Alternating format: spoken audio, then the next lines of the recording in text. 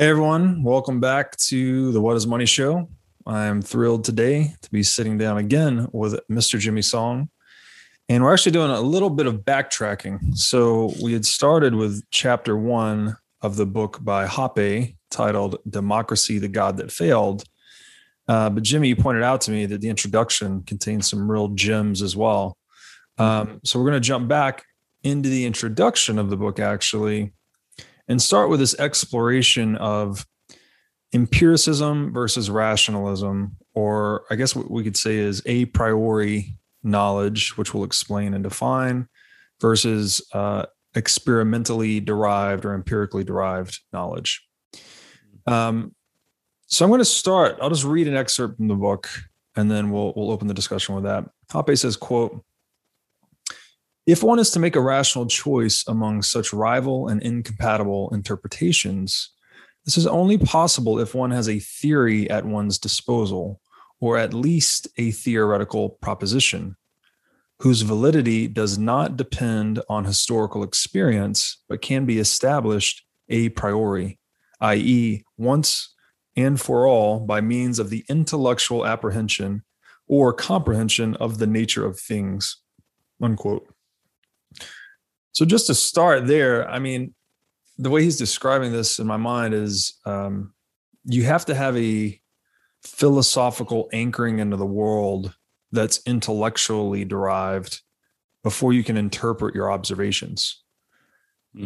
Whereas in the modern world, we tend to think the reverse. It's like we need to observe it and through experimentation first to prove it, quote unquote, before it's real. Yeah, and this is a lot of Austrian economics actually is looking at, and he points this out in the introduction, where you look at historical events. And for a lot of historians, they don't understand economics. They don't necessarily have a good grounding. So they just sort of describe what happened, right? It's like this many people were killed at this battle, and the economy tanked by this much on this date or something like that. And his point is that, well, that's good and fine, but it doesn't give you any satisfying reasoning for what actually happened when. And the only way to really get that or to inject meaning into these events is to have some sort of framework by which you can actually view it. And the problem with pure empiricism or a denial of sort of metaphysical reality is that you don't have that grounding. You don't have anything to anchor these events to. So none of these events have any meaning in of themselves. And you sort of are trying to create meaning out of nothing. I think the thing you said right before we started was, these people are trying to make ought from is, and they can't do it, right? It's okay. What conclusions can you draw from just observation and facts? You need, if you want to be guided by it, if you want it to make it useful, you need some grounding in something else first, or a priori knowledge, which is Latin for from before, right? It's before any observations are made. These are the things that you can axiomatically determine. In mathematics, this would be, the postulate, the axioms, axioms of set theory, stuff like there exists an empty set, and there exists, if you combine two sets, then or if the sets have the same exact elements, they're equal, stuff like that. Those are axioms. And if you use those, you can build up to most of, I think all of modern mathematics. In the same way, you need some axioms, if you will, of economics to make sense of everything. If you are relying purely on empiricism, it just there's nowhere to go. There's no nothing to measure anything by. Yeah, it's a great point. The a priori word, I think this one throws a lot of people for a loop because it's just not something we commonly use. But I think you defined it well, where it just means whatever piece of knowledge there are no priors for, like a priori without priors. And maybe another way to interpret this is as the axiomatic assumptions through which we're filtering our observations. We see things in the world, we see history unfolding. We've made observations through the scientific method or just direct experiential observation. And then we need to understand what they are, the meaning. They actually have to be filtered through some philosophy even. I mean, again, if we say philosophy is an inquiry into the fundamental nature of things, philosophy is kind of intended to get to these a prioris in some sense. So I think the author, he does a good job explaining what we're trying to say here. So I'm going to read another excerpt that I think really brings it home. He says, quote, examples of what I mean by a priori theory are: no material thing can be in two places at once. No two objects can occupy the same place. A straight line is the shortest line between 2 points. No two straight lines can enclose a space. Whatever object is red all over cannot be green or blue or yellow, etc., all over. Whatever object is colored is also extended. Whatever object has shape also has size. If A is a part of B and B is a part of C, then A is a part of C. 4 equals 3 plus 1. 6 equals 2 times 33 minus 30. Implausibly, empiricists must denigrate such propositions as mere linguistic syntactic conventions without any empirical content, i.e., empty tautologies. In contrast to this view and in accordance with common sense, I understand the same propositions as asserting some simple but fundamental truths about the structure of reality. And in accordance with common sense, too, I would regard someone who wanted to test these propositions or who reported facts contradicting or deviating from them as confused. And the key point here, a priori theory trumps and corrects experience, and logic overrules observation, not vice versa. And this paragraph, to me, it just sums it up so nicely.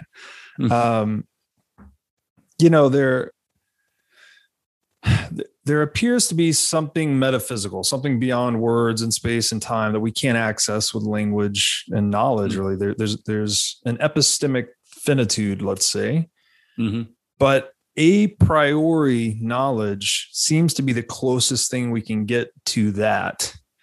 And then through that filter of, and this is what I believe he calls, and I've been calling, rationalism versus empiricism. That is the filter through which we can interpret the observations we make through empiricism. And this is something, like he mentioned in a number of examples here, it's very fundamental to mathematics. And mathematics is the most powerful language, most powerful tool or psychotechnology we have in the world. Yeah, it's a part of what he calls, like, this describes the fundamental nature of reality. And this is where we get the idea of metaphysics, like metaphysics as in the physics of physics, right? Like it's it describes reality, and there are rules to describing reality, something to that effect.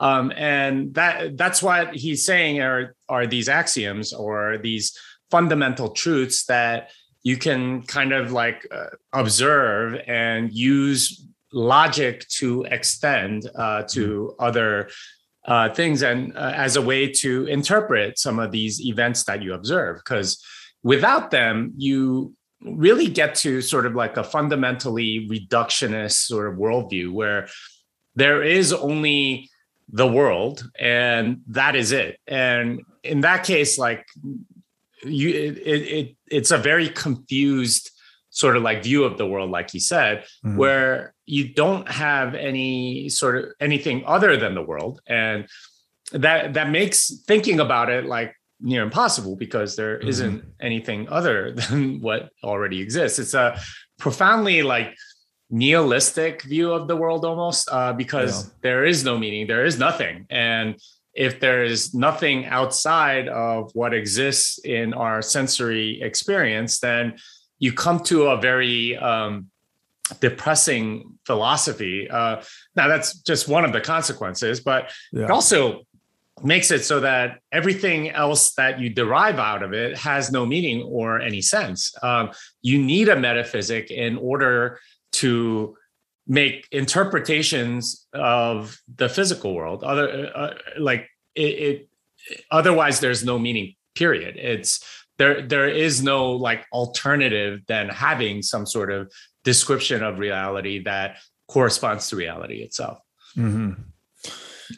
Yeah. So I think that's a great point, is that if you're just taking a purely empirical view of reality, you end up stuck in this clockwork Newtonian universe that's just purely mechanical and meaningless, right? So we can use that to describe, observations in reality, but you can't get anything of value out of that. We can't determine what action to take in response to that, really. You end up with just, as you said, this very nihilistic view on the world. And that seems to be pretty common with atheists, actually, is that they do think that way. They think that it's purely, an atomized, mechanical, purely material, physical universe that we're in, which is funny because if you actually go to the bottom of modern science, you find that's not true at all. Like if you get into quantum mechanics, there is no material. Everything is in flux and probabilistic and energy. So is that where we're at today? That we've just, clearly empiricism has been a very powerful tool. We've developed a lot of technological prowess as a result of it, but maybe we've entangled our life philosophy with that to some extent, to where we have this, atheistic and nihilistic culture emerging in the world. Yeah. There's definitely sort of like an easiness to accepting empirical data that a priori reasoned logic is a little harder to accept, because you have to think a lot more, right? I think the way like Jacques Ellul describes it is, like to derive logic or derive from a priori truth down to something and do that, it requires a lot of a very slow and methodical examination of the statements, and then the reasoning, and then you get to this other truth, and then you can interpret things. Whereas with empirical observation, it is just, you are presented with the fact and that's it. You don't really argue with fact. There's nothing to wrestle with. So for a lot of people, I think it's a form of intellectual laziness to just accept the empirical data rather than to go back to sort of like first principles and reason through to the conclusions that you may come to. It's just a lot easier from like an intellectual perspective to do that. So that's definitely a part of it. But the other part is that, if you are somebody that is an atheist, then, and you're really, it's like a subset of atheism, which I would call like materialist, as in they only believe in what they can observe and see and touch, and it's really just the material world, period.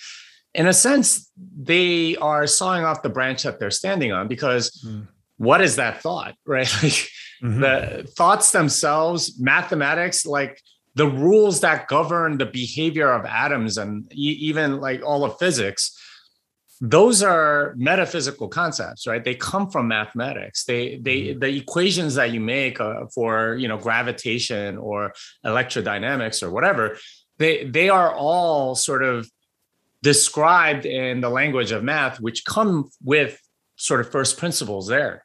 So you can't sort of bootstrap any sort of coherent worldview without some metaphysic. And the thing is, when you're a nihilist, it starts with the metaphysic of there is no meaning, and that's what you kind of build a very dark worldview around, rather than there exist these things, and then you can derive various things using logic, which is what all of the ancient philosophers did, right? Like from Plato, Aristotle, everybody, like, this is what they spent their time on. This is the job of philosophy, is to logically derive, based on what they can know, certain truths about the metaphysical world and the physical world as a result of, using reason, using, logos, I guess.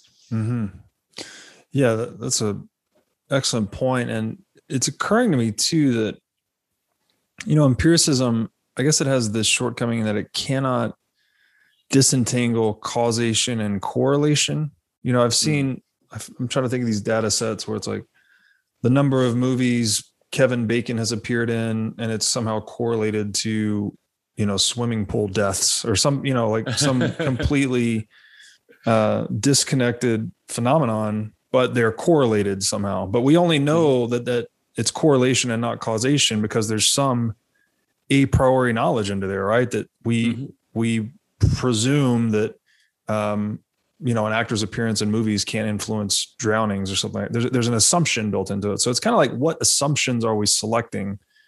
And they have to be those that adhere according to reason, I guess, or that emerge according to reason, as you're saying. So the other thing this throws into disarray in my mind is that, especially through the materialist view, that inorganic reality is purely cause and effect relationships, yet somehow that gives rise to consciousness. So I think a lot of the atheist materialist viewpoint is that there's no free will as a result of that, right? That we are just deterministic phenomenon emerging from a deterministic universe. But that view, I mean, not only it's very disquieting to think that, be like, oh, I'm just, nothing matters. I'm just unfolding in time. Everything's already determined. But it also contradicts economics, I think, too, because, the first axiom in Austrian economics is that man must act, which implies, purpose or goal setting. And if you don't have free will, then you can't have any of those things. Yeah. And that's one of the things that I think Austrian economics takes into account, whereas Keynesian economics does not. So Austrian economics is rather humble, right? It's sort of like, okay, people do things according to their own values, right? There are some things that we can say are common. People generally prefer things earlier than later if it's the same thing. People want more of it if it's useful to them, and things like that. But Keynesian economics does exactly what I think implicitly actually makes that assumption, like you said, where people don't have free will. You have Homo economicus, the rational, and that's how they treat everybody. And this is why you get ridiculous arguments from Keynesians saying, well, if you have deflation, no one's ever going to spend because that's what Homo economicus would do. And of course, you treat everyone like Homo economicus instead of individual actors that actually have dreams and, needs and different life situations, and they have different desires and things like that. Instead, you treat everybody as sort of like an atom of, like some oxygen or something like that, and say, okay, well, this is the reaction that we expect. That's the flaw. The major flaw in Keynesian economics is this sort of treatment of people as if they were atoms, and seeing and trying to treat them as equations and saying, well, they all are supposed to act this way, and therefore we have to have this policy. And it throws out a lot of the knowledge in the economy because you just sort of assume away the individuality of people. Yeah, that's an excellent point. Yeah, and really that's a good point too, that physics, that is one of the sciences or disciplines that was made so powerful through empiricism. But it's physics itself is based on these constants, these deterministic aspects where whatever water freezes at 0 degrees or boils at 100 degrees Celsius. And that this is where perhaps that physics envy that people often talk about in Keynesian economics, where physics was so successful with us that economics attempted to adopt the methods and procedures of this natural science. The problem being, of course, there are no constants in human action, right? There is no water freezes at 0 and boils at 100. That doesn't exist. Everything is individualized, right? Everything's subjective to the individual actor who could have any number of thoughts, desires, values, etc. So I'll read another excerpt here. And the author, Hoppe, is now starting to link the fundamental axioms of economics and describing them through this lens of a priori knowledge. He says, quote, human action is an actor's purposeful pursuit of valued ends with scarce means. No one can purposefully not act. Every action is aimed at improving the actor's subjective well-being above what it otherwise would have been. A larger quantity of a good is valued more highly than a smaller quantity of the same good. Satisfaction earlier is preferred over satisfaction later. Production must precede consumption. What is consumed now cannot be consumed again in the future. And he gives some other examples, but I want to skip ahead a little bit here. And he's still naming off a priori deduced truths from really that axiom that man must act. And the next set I think is really important. He says, quote, taxes are an imposition on producers and or wealth owners and reduce production and or wealth below what it otherwise would have been. Interpersonal conflict is possible only if and insofar as things are scarce. No thing or part of a thing can be owned exclusively by more than one person at a time. Completely destroys public property right there. Democracy, majority rule, is incompatible with private property, individual ownership, and rule. No form of taxation can be uniform, which is to say equal, but every taxation involves the creation of two distinct and unequal classes of taxpayers versus tax receiver or consumers. Property and property titles are distinct entities, and an increase in the latter without a corresponding increase in the former does not raise social wealth, but leads to a redistribution of existing wealth. Unquote. So, I mean, this paragraph, he just annihilated democracy, right? He annihilated public property, and he annihilated fiat currency there at the end too, or monetary expansion, I guess, as being a useful economic tool. Wow. Like, this hit me like a ton of bricks, you know? And there's just no respect for this in most modern people's mind, in my opinion. We still think we can, inflate the money supply to solve problems or pass a new tax policy that will solve some problem. But he's annihilating these ideas at their root. Mm-hmm. And it's just incredible.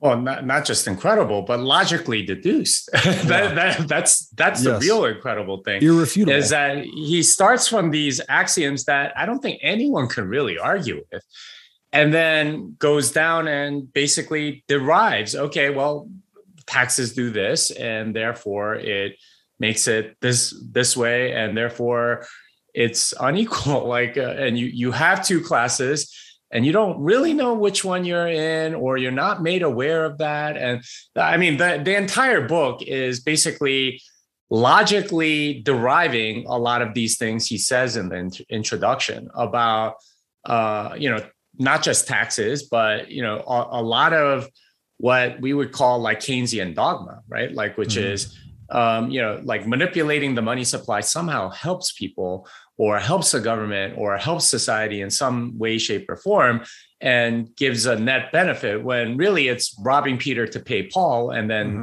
there's some money lost in between. So it's like a negative sum game.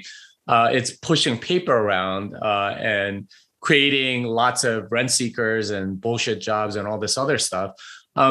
That's what he's arguing against, and he's doing it from a priori knowledge, from the standpoint not of empiricism but from rationalism.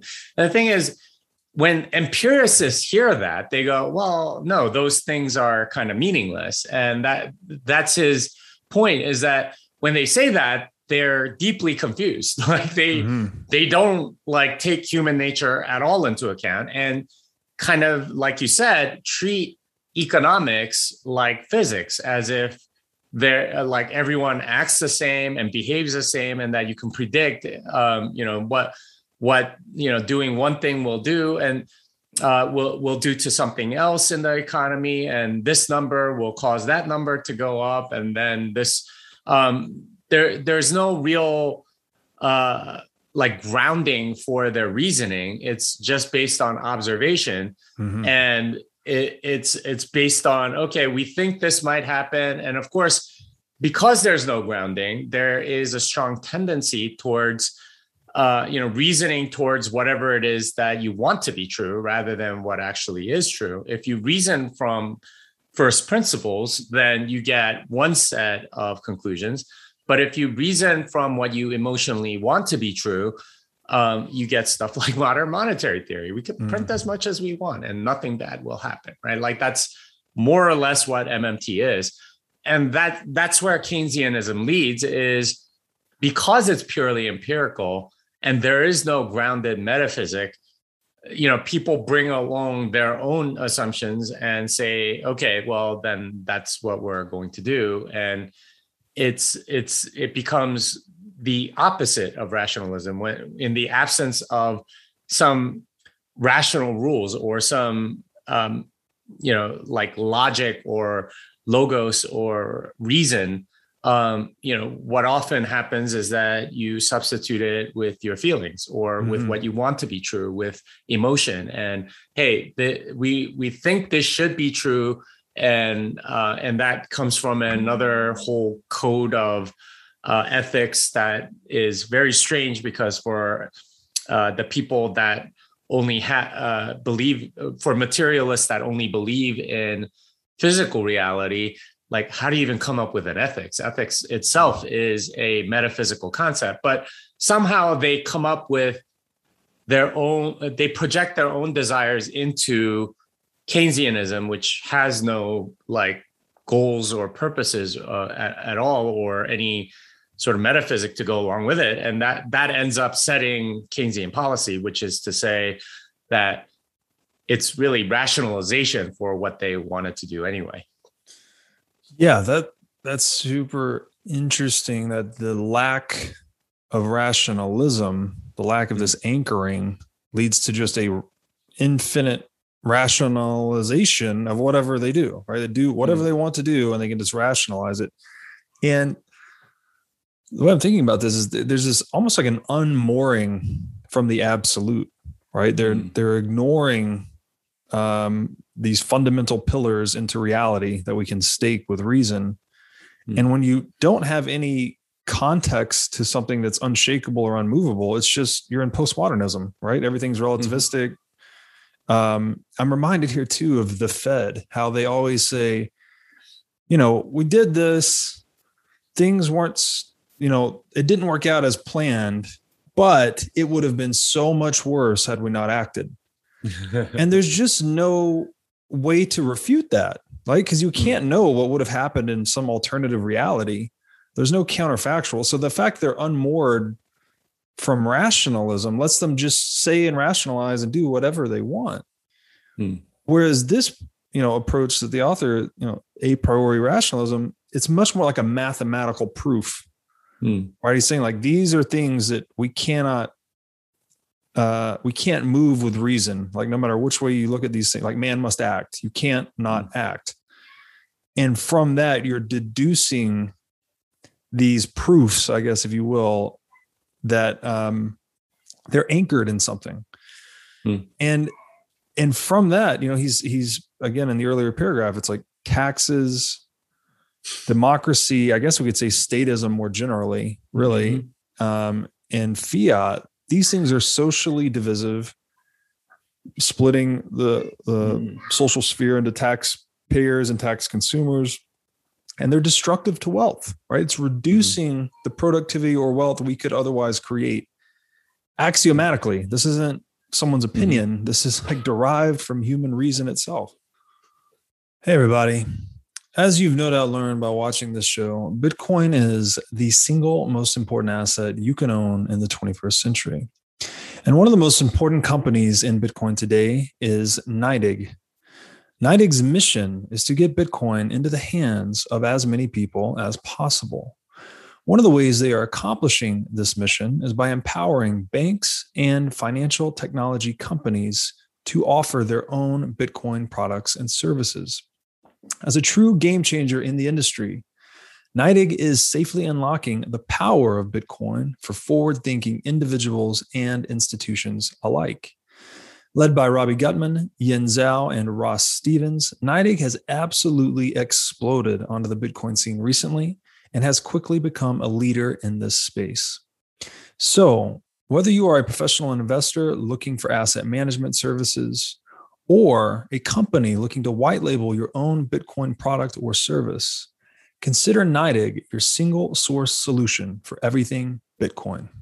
The whole thing is really interesting because you can't prove a negative, right? Like it's kind of like this is what would have happened if we didn't do this, and that's always sort of the justification. And it's interesting in the introduction, he talks about what happened in World War I, right? Like with like Woodrow Wilson coming in and making it an ideological war. And he goes through sort of like the hypothetical of, okay, what if Wilson didn't come in and try to make the world safe for democracy? What would have happened?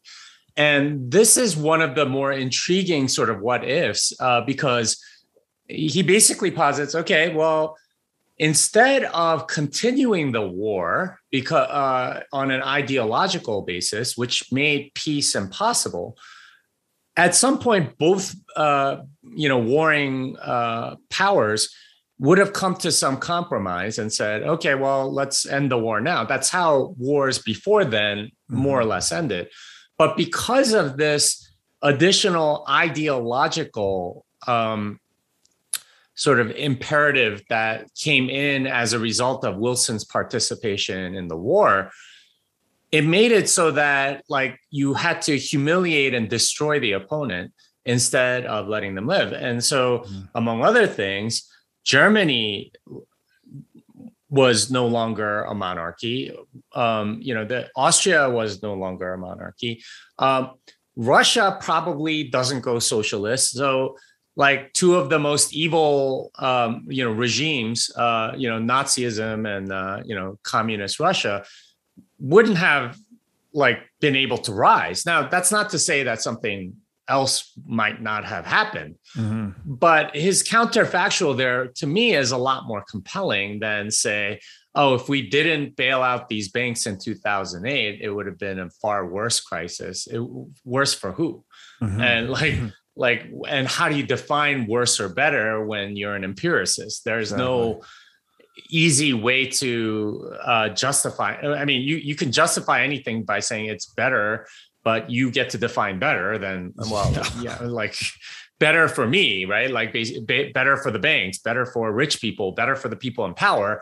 But I think I think it's fair to say there were a lot of losers, especially the people that are going to pay the cost later, or people that have been that have since suffered from significant amounts of inflation and maybe even hyperinflation in some third world countries and so on. So, yeah, that sort of reasoning is very difficult to refute, but it makes for easy propaganda, I guess. And that's sort of like coming back full circle to this democracy thing. That's in a sense why he thinks like democracy kind of sucks, because you have this public property that combined with Keynesian economics, you can justify doing whatever with. and rationalize doing whatever you want with without benefiting necessarily anybody, or really destroying capital, destroying value. And that's his argument essentially. Yeah, so I think there's a key point there, is that empiricism can only tell us what, quote unquote is, again, just an observation of reality. There's no ought there. There's no, any implication derived on human action would just be subjective. So how can the Fed or anyone else say that this is worse or this is better, right? Mm-hmm. Through an empirical lens, you cannot make a moral proclamation from an empirical standpoint. That would be deriving an ought from an is, and that does not work. I'm curious about this. So World War I and World War II becoming ideological wars increased their scope and duration and severity. Clearly, war tended to be waged more pragmatically in the past, when it was waged from the balance sheet or the war chest of the combatants. So they go to war. War's very expensive. You run out of money, you cut a deal, right? But with access to fiat currency, the printing press, you could now plunder the entire savings of the underlying productive economy, right? You wouldn't just, it wasn't just yourself you could bankrupt and you have to cut a deal. You could bankrupt the entire citizenry. Is that, so I'm trying to figure out, and maybe it's a reciprocal feedback loop, but I was trying to figure out the cause and effect between this shift towards ideological warfare, but was that enabled by, fiat currency and propaganda, or the reverse, or both? Like these things just come up together. The war became more ideological because the means of financing was different. Yeah, I think it's hard to say the cause and effect there. I believe that fiat money definitely had a giant role in escalating the conflict. But I also take his point that the presence of democracy, this idea that it was Wilson's proclamation, we want to make the world safe for democracy, and as he points out, post World War I, all these monarchies went away and they were replaced with democracies. In a sense, it's almost like a new system that got implemented. And part of selling this new system to everybody was sort of giving it a moral superiority over monarchy, right? Like, and once you make it moral and say, okay, this is clearly superior, and we need to get, like, it definitely becomes like ideological as well. And for the monarchies, then it became like a survival thing, and for democracies, it's we're never going to negotiate with you. It's just, you're either going to become a democracy or we're going to lose. Like there's no like in between. There's no compromise, which made World War I, World War II, even to some degree Vietnam and Iraq and all these foreign adventures that the U.S. military tends to go on. Very, very difficult, because you can't sort of like save face on any of that stuff. Like one of the things I was commenting on a while back is, U.S. is involved in a lot of different conflicts, and they have a really hard time getting out of any of them, because for a democracy, it's always a war of principle. It's never really a war of territory. Whereas in a monarchy, it's a war of territory. And if you can't get the territory, or if it costs too much to go conquer that territory, you just don't do it. And that's when it's an economic calculation, it's a lot easier to justify getting out. But like the U.S. is still involved in Iraq. And what happened in Afghanistan? Just the whole thing freaking collapsed, and we had to leave after 20 years. What the hell were we doing there for 20 years? Why didn't we get out earlier? Right. Well, it was because we couldn't sort of like save face. We had to make sure that the Afghanis were a democracy of some kind before we could leave. And this is the doctrine that Wilson sort of like pioneered with, we must make the world safe for democracy. And I would argue this is part of, this is the beginning of sort of like the modern technique of controlling people and like sort of getting people to view things a certain way. What we would also call propaganda is a tool to manipulate that. But democracy, from that sort of view, is a way to control people, right? Or at least our particular flavor of democracy, which we call representative democracy. And like, from Wilson on, it's a very different beast than pre-Wilson. I would argue it's a very specific flavor where you have the illusion of control by voting, but like it's actually controlled by a cabal of elites that you just sort of are given like two choices that you don't like, and that's who you have to vote for. That sort of thing. Yeah, so I think Mises made this point in Human Action, approximately, that democracy emerged as sort of like this, almost like an emulation of the market economy, right? Because in a pure market economy, that's actually democratic. You're buying and selling, and based on your actions, the market economy is responding, right? You buy a house, it makes more houses. Sell a car, it makes less cars. I think, and I don't want to misstate it here, so you can check me, but I think his rough argument was that as the market economy emerged, status needed to rebrand themselves in a way to kind of emulate the market economy. So they gave people this illusion of, control via democracy. And so in that sense, it was kind of like this new moral camouflage that statism put on. And I guess communism was one even after that it was theorized at some point we wouldn't need capitalism at all, right? We would just be in this communistic utopia. Is that how you see it as well? That there's just people that have been in a position of asymmetric power, and they have to propagandize to their tax base effectively. And they're sort of adapting to the times, right? We're going through this industrial age. The market economy is generating all this wealth. Statism had to adapt alongside it just to remain relevant. Yeah, I would say so. There's like a framework by which you can sort of determine whether or not like democracy is what Jacques Ellul will call a technique for like human control. Like it's a whole system, all right? And there are certain things that the system does to perpetuate itself. And in a sense, that's kind of what's happened. It's taken over, and it kind of grows and it perpetuates itself after a certain amount of time through the incentives that it has. And as Hoppe points out, like in the book, you have, everybody thinking that they can be president, right? Like this is like one of the things that you say when you have a kid is, oh, you can someday be president.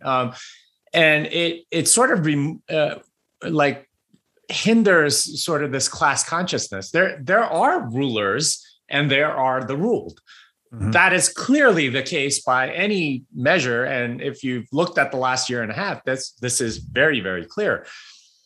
But democracy particularly like sort of muddies the waters. And that's part of the propaganda is getting us to believe that we could be part of the rulers. And therefore we're not as harsh on the rulers. We're not as like demanding of the rulers. We're not as, can't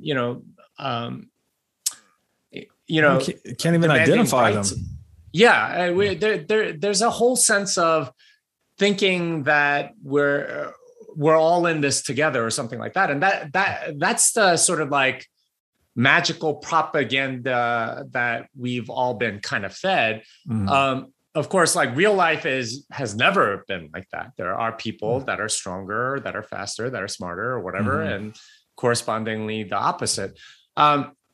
but there's this illusion of equality that sort of like permeates through any society that adopts the system, where at a certain point it becomes sort of like a demand or an entitlement by everybody. And this is the justification for a lot of the weird programs that we have that are sort of like government based. And it's also the justification for printing lots of money and creating social programs and things of that nature.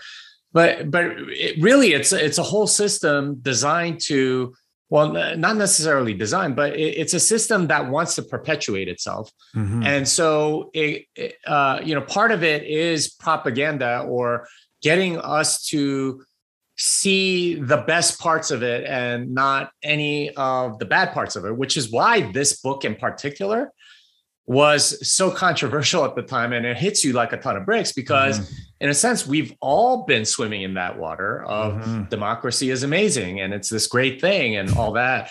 And like for Hoppe to like sort of red pill everybody and say, actually, it's not that great. There are all these things that it doesn't do very well. And, we're sort of blind to them because we're in the midst of that propaganda. I mean, like people I was at the Oslo Freedom Forum a couple weeks ago, and, like people there, think democracy is great, right? Like we need to make the world safer democracy. That sort of thing is a common sort of sentiment without necessarily looking at all of the downsides. And to be clear, what Hoppe says in the introduction is, I think like almost all like governance of that kind is bad, but like monarchy is probably the least bad of these. I think what you would call an anarcho-capitalist. But there are certain flaws that we're just completely blind to because of the sort of like spin everything has been put under, and that's what we've been brainwashed with, to be frank. Right. Yeah. No. Yeah. Well said. I'm thinking here that it seems to me like statism thrives on this illusion, right? It's always proffering this illusion of group identity above the individual somehow, some way, right? Whether it's, we're all American or we're all communist utopia. It is really deceiving the individual into believing there's some, and it's kind of preying on our compassion in a way, because I guess we want to live for something bigger than ourselves. So they just try to fill that, statist or propagandists try to fill that void with saying, here it is, here is, you are part of the motherland or the fatherland, or you're American, something to that effect, to where you become almost possessed by that ideology. And we're living in that. To your point, people at the Freedom Forum, they do believe in democracy, right? Because as you said, that's the water we've been swimming in. So, we're living through this system that is a priori flawed in very deep and significant ways. Yet people revere this ideology and they're propagating this ideology on behalf of the system. And how do we break free of that? It doesn't seem like it's possible to break free of these group identity ideological possessions until there's some technological change that really like forces a change. Otherwise, people just kind of go on believing these falsehoods. Yeah, and this goes back to sort of like why empiricism is much easier to believe or to sort of accept, because you don't have to reason through to, hey, like there are some serious fundamental flaws with this sort of way of doing things. Instead, if you do have a group identity, I think like nationalist is more maybe, I guess, in the part of the populist right. I think maybe on the left, it's more like being a world citizen or something to that effect, or, doing things for Mother Earth or something to that effect. And these are sort of like images that were given that sort of like bypass argument, bypass reason. And that's a much easier way for a lot of people to live. And the thing is, like, we are in a society that is absolutely inundated with images that sort of bypass argument altogether. And this is one of the things that Keynesian economics does, by the way, is lots of charts, lots of numbers, and it just sort of confuses you into thinking that whatever it is that they're saying is fine. And this is like the stark contrast between like Keynesian and Austrian writing. If you read anything Keynesian, like none of it makes sense, right? Like you read Keynes, for example, and he like brings up animal spirits as if he's like defined everything. And it's like, he didn't say anything about it before. And suddenly it's like, okay, what the hell are animal spirits? It's like, there's no logic or sequence to any of it, right? It's just kind of a confused mumbo jumbo kind of thing. Yeah. Whereas with Austrian economics, it's very logically derived. It is based on reason versus sort of like what empiricism tends towards, which is because there's no logic or reason or first principles to reason through. It is literally, here is what we think is good, and we're going to show you an image of it, and it's a chart going up and to the right. It is these things that we don't want, or like here's your group identity or something to that effect, and that becomes a substitution for a logically derived belief system and an ethics system. Instead, it is, you are not reasoned into these things. You are sort of like emoted into them. You're made to feel good for doing X, Y, or Z. This is the crux of propaganda. Is it changes your behavior, and you feel guilty or you feel good based on what you do that conforms to the system or not. So like a very common thing in democratic societies is this sort of moral imperative to go vote. And if you examine it logically, it doesn't make any sense because it like gives you the illusion of control, but you actually have none. And even if your vote made a difference, it would probably be taken away from you one way or the other. So it's a very different sort of way of looking at it. And I think most people, especially in a very emotional, like image inundated society like we have, and it's gotten much worse in the last 20 years. It used to be just television and movies or something like that. But now you add like YouTube and cell phones and all this other, and like advertising everywhere. It's gotten like 10 times worse. There's a lack of respect for reason, and there's almost like a disregard for reason. It's like why do I even need to think of this? I would rather not have to think through all of the consequences and derive these truths. Rather, I would just feel good about X, and that's it, right? Like if the only way I can feel good is to go vote, or to tell other people to go vote, or to tell people we need to, be good world citizens and like not pollute the environment, or reduce carbon, whatever it is, that becomes sort of like the substitute for a reason-based metaphysic, if that makes sense.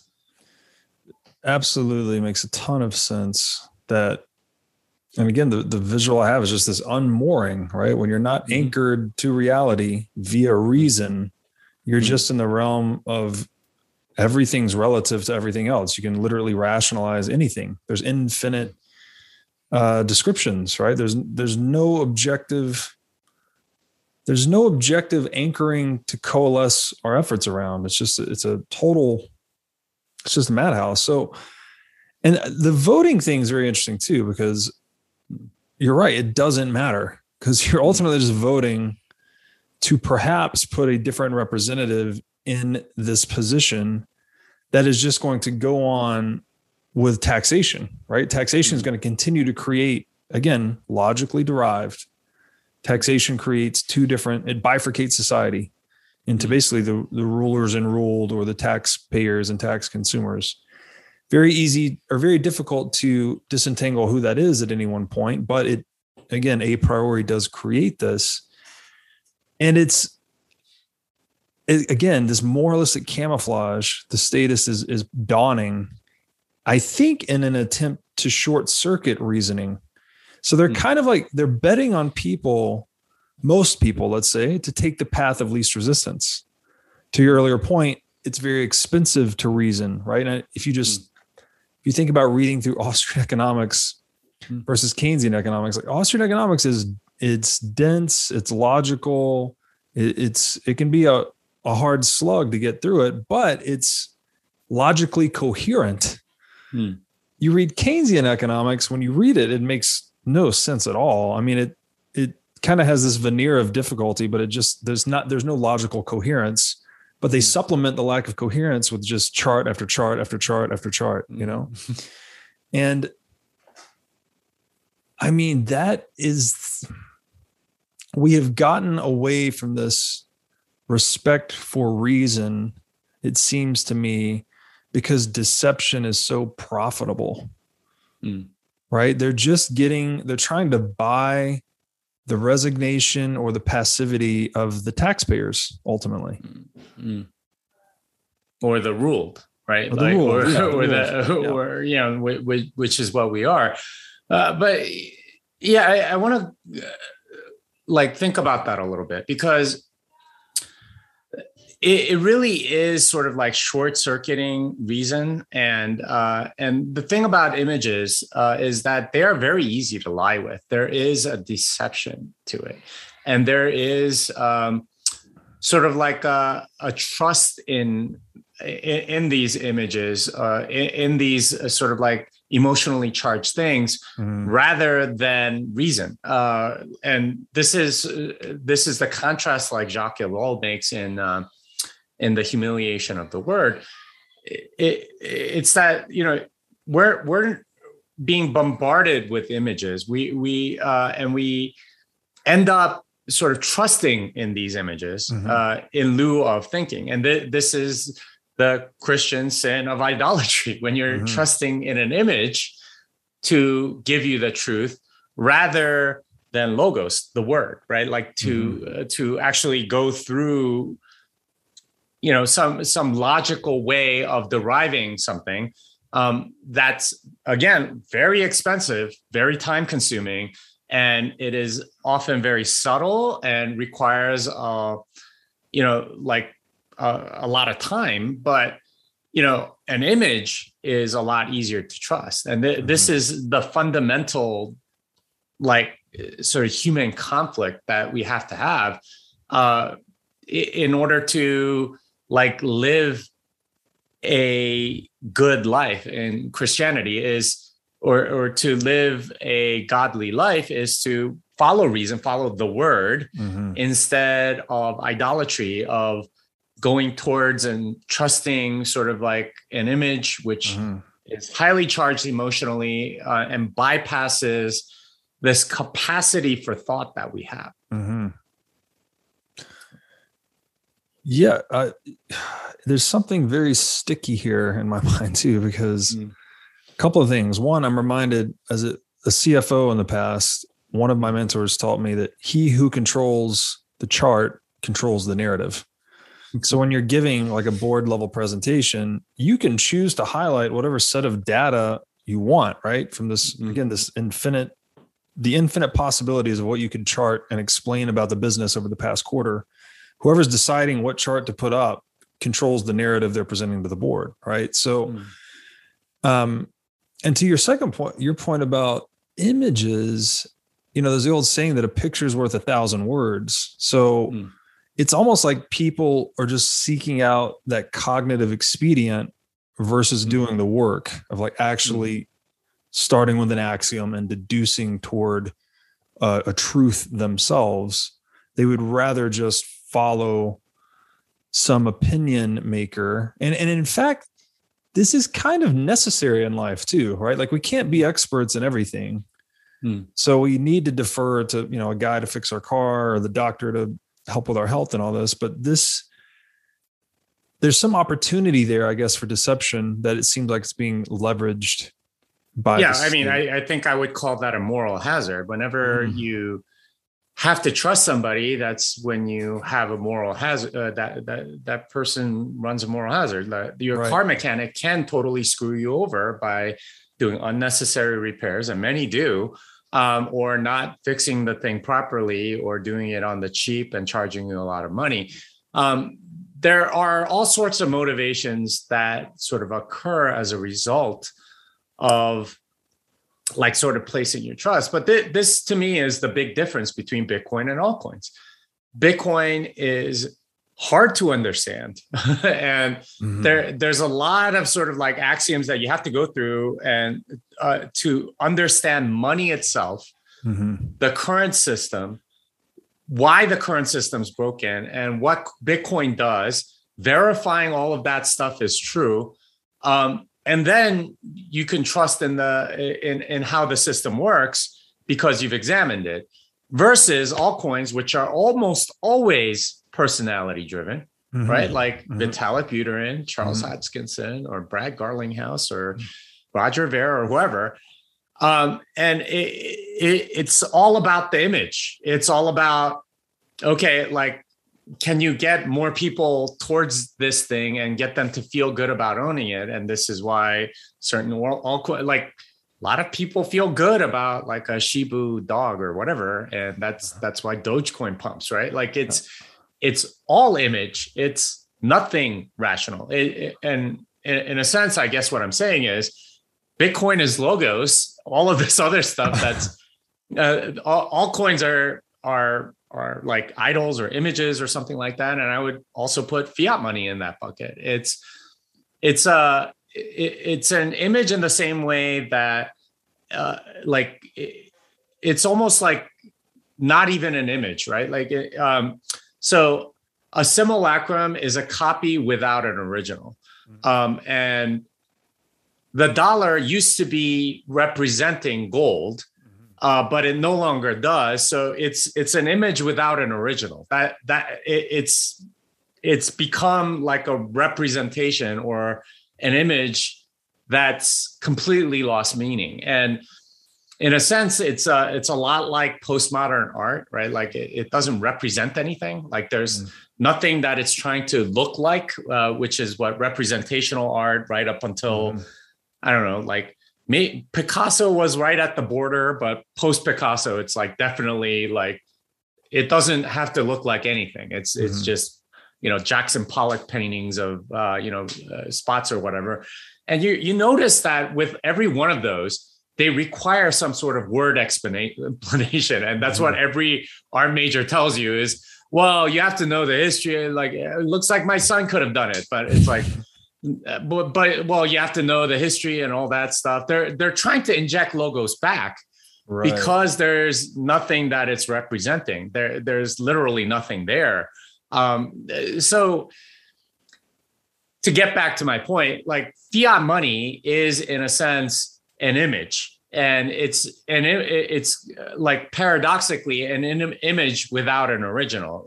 The original, the link to the original, which was gold, no longer exists. So it's just kind of a representation. It's something that you find comfort in because the system itself has sort of like propagandized us into believing it. Whereas if you go through reason, you very quickly find out it shouldn't be worth anything. It doesn't. It isn't worth anything, and it has no basis.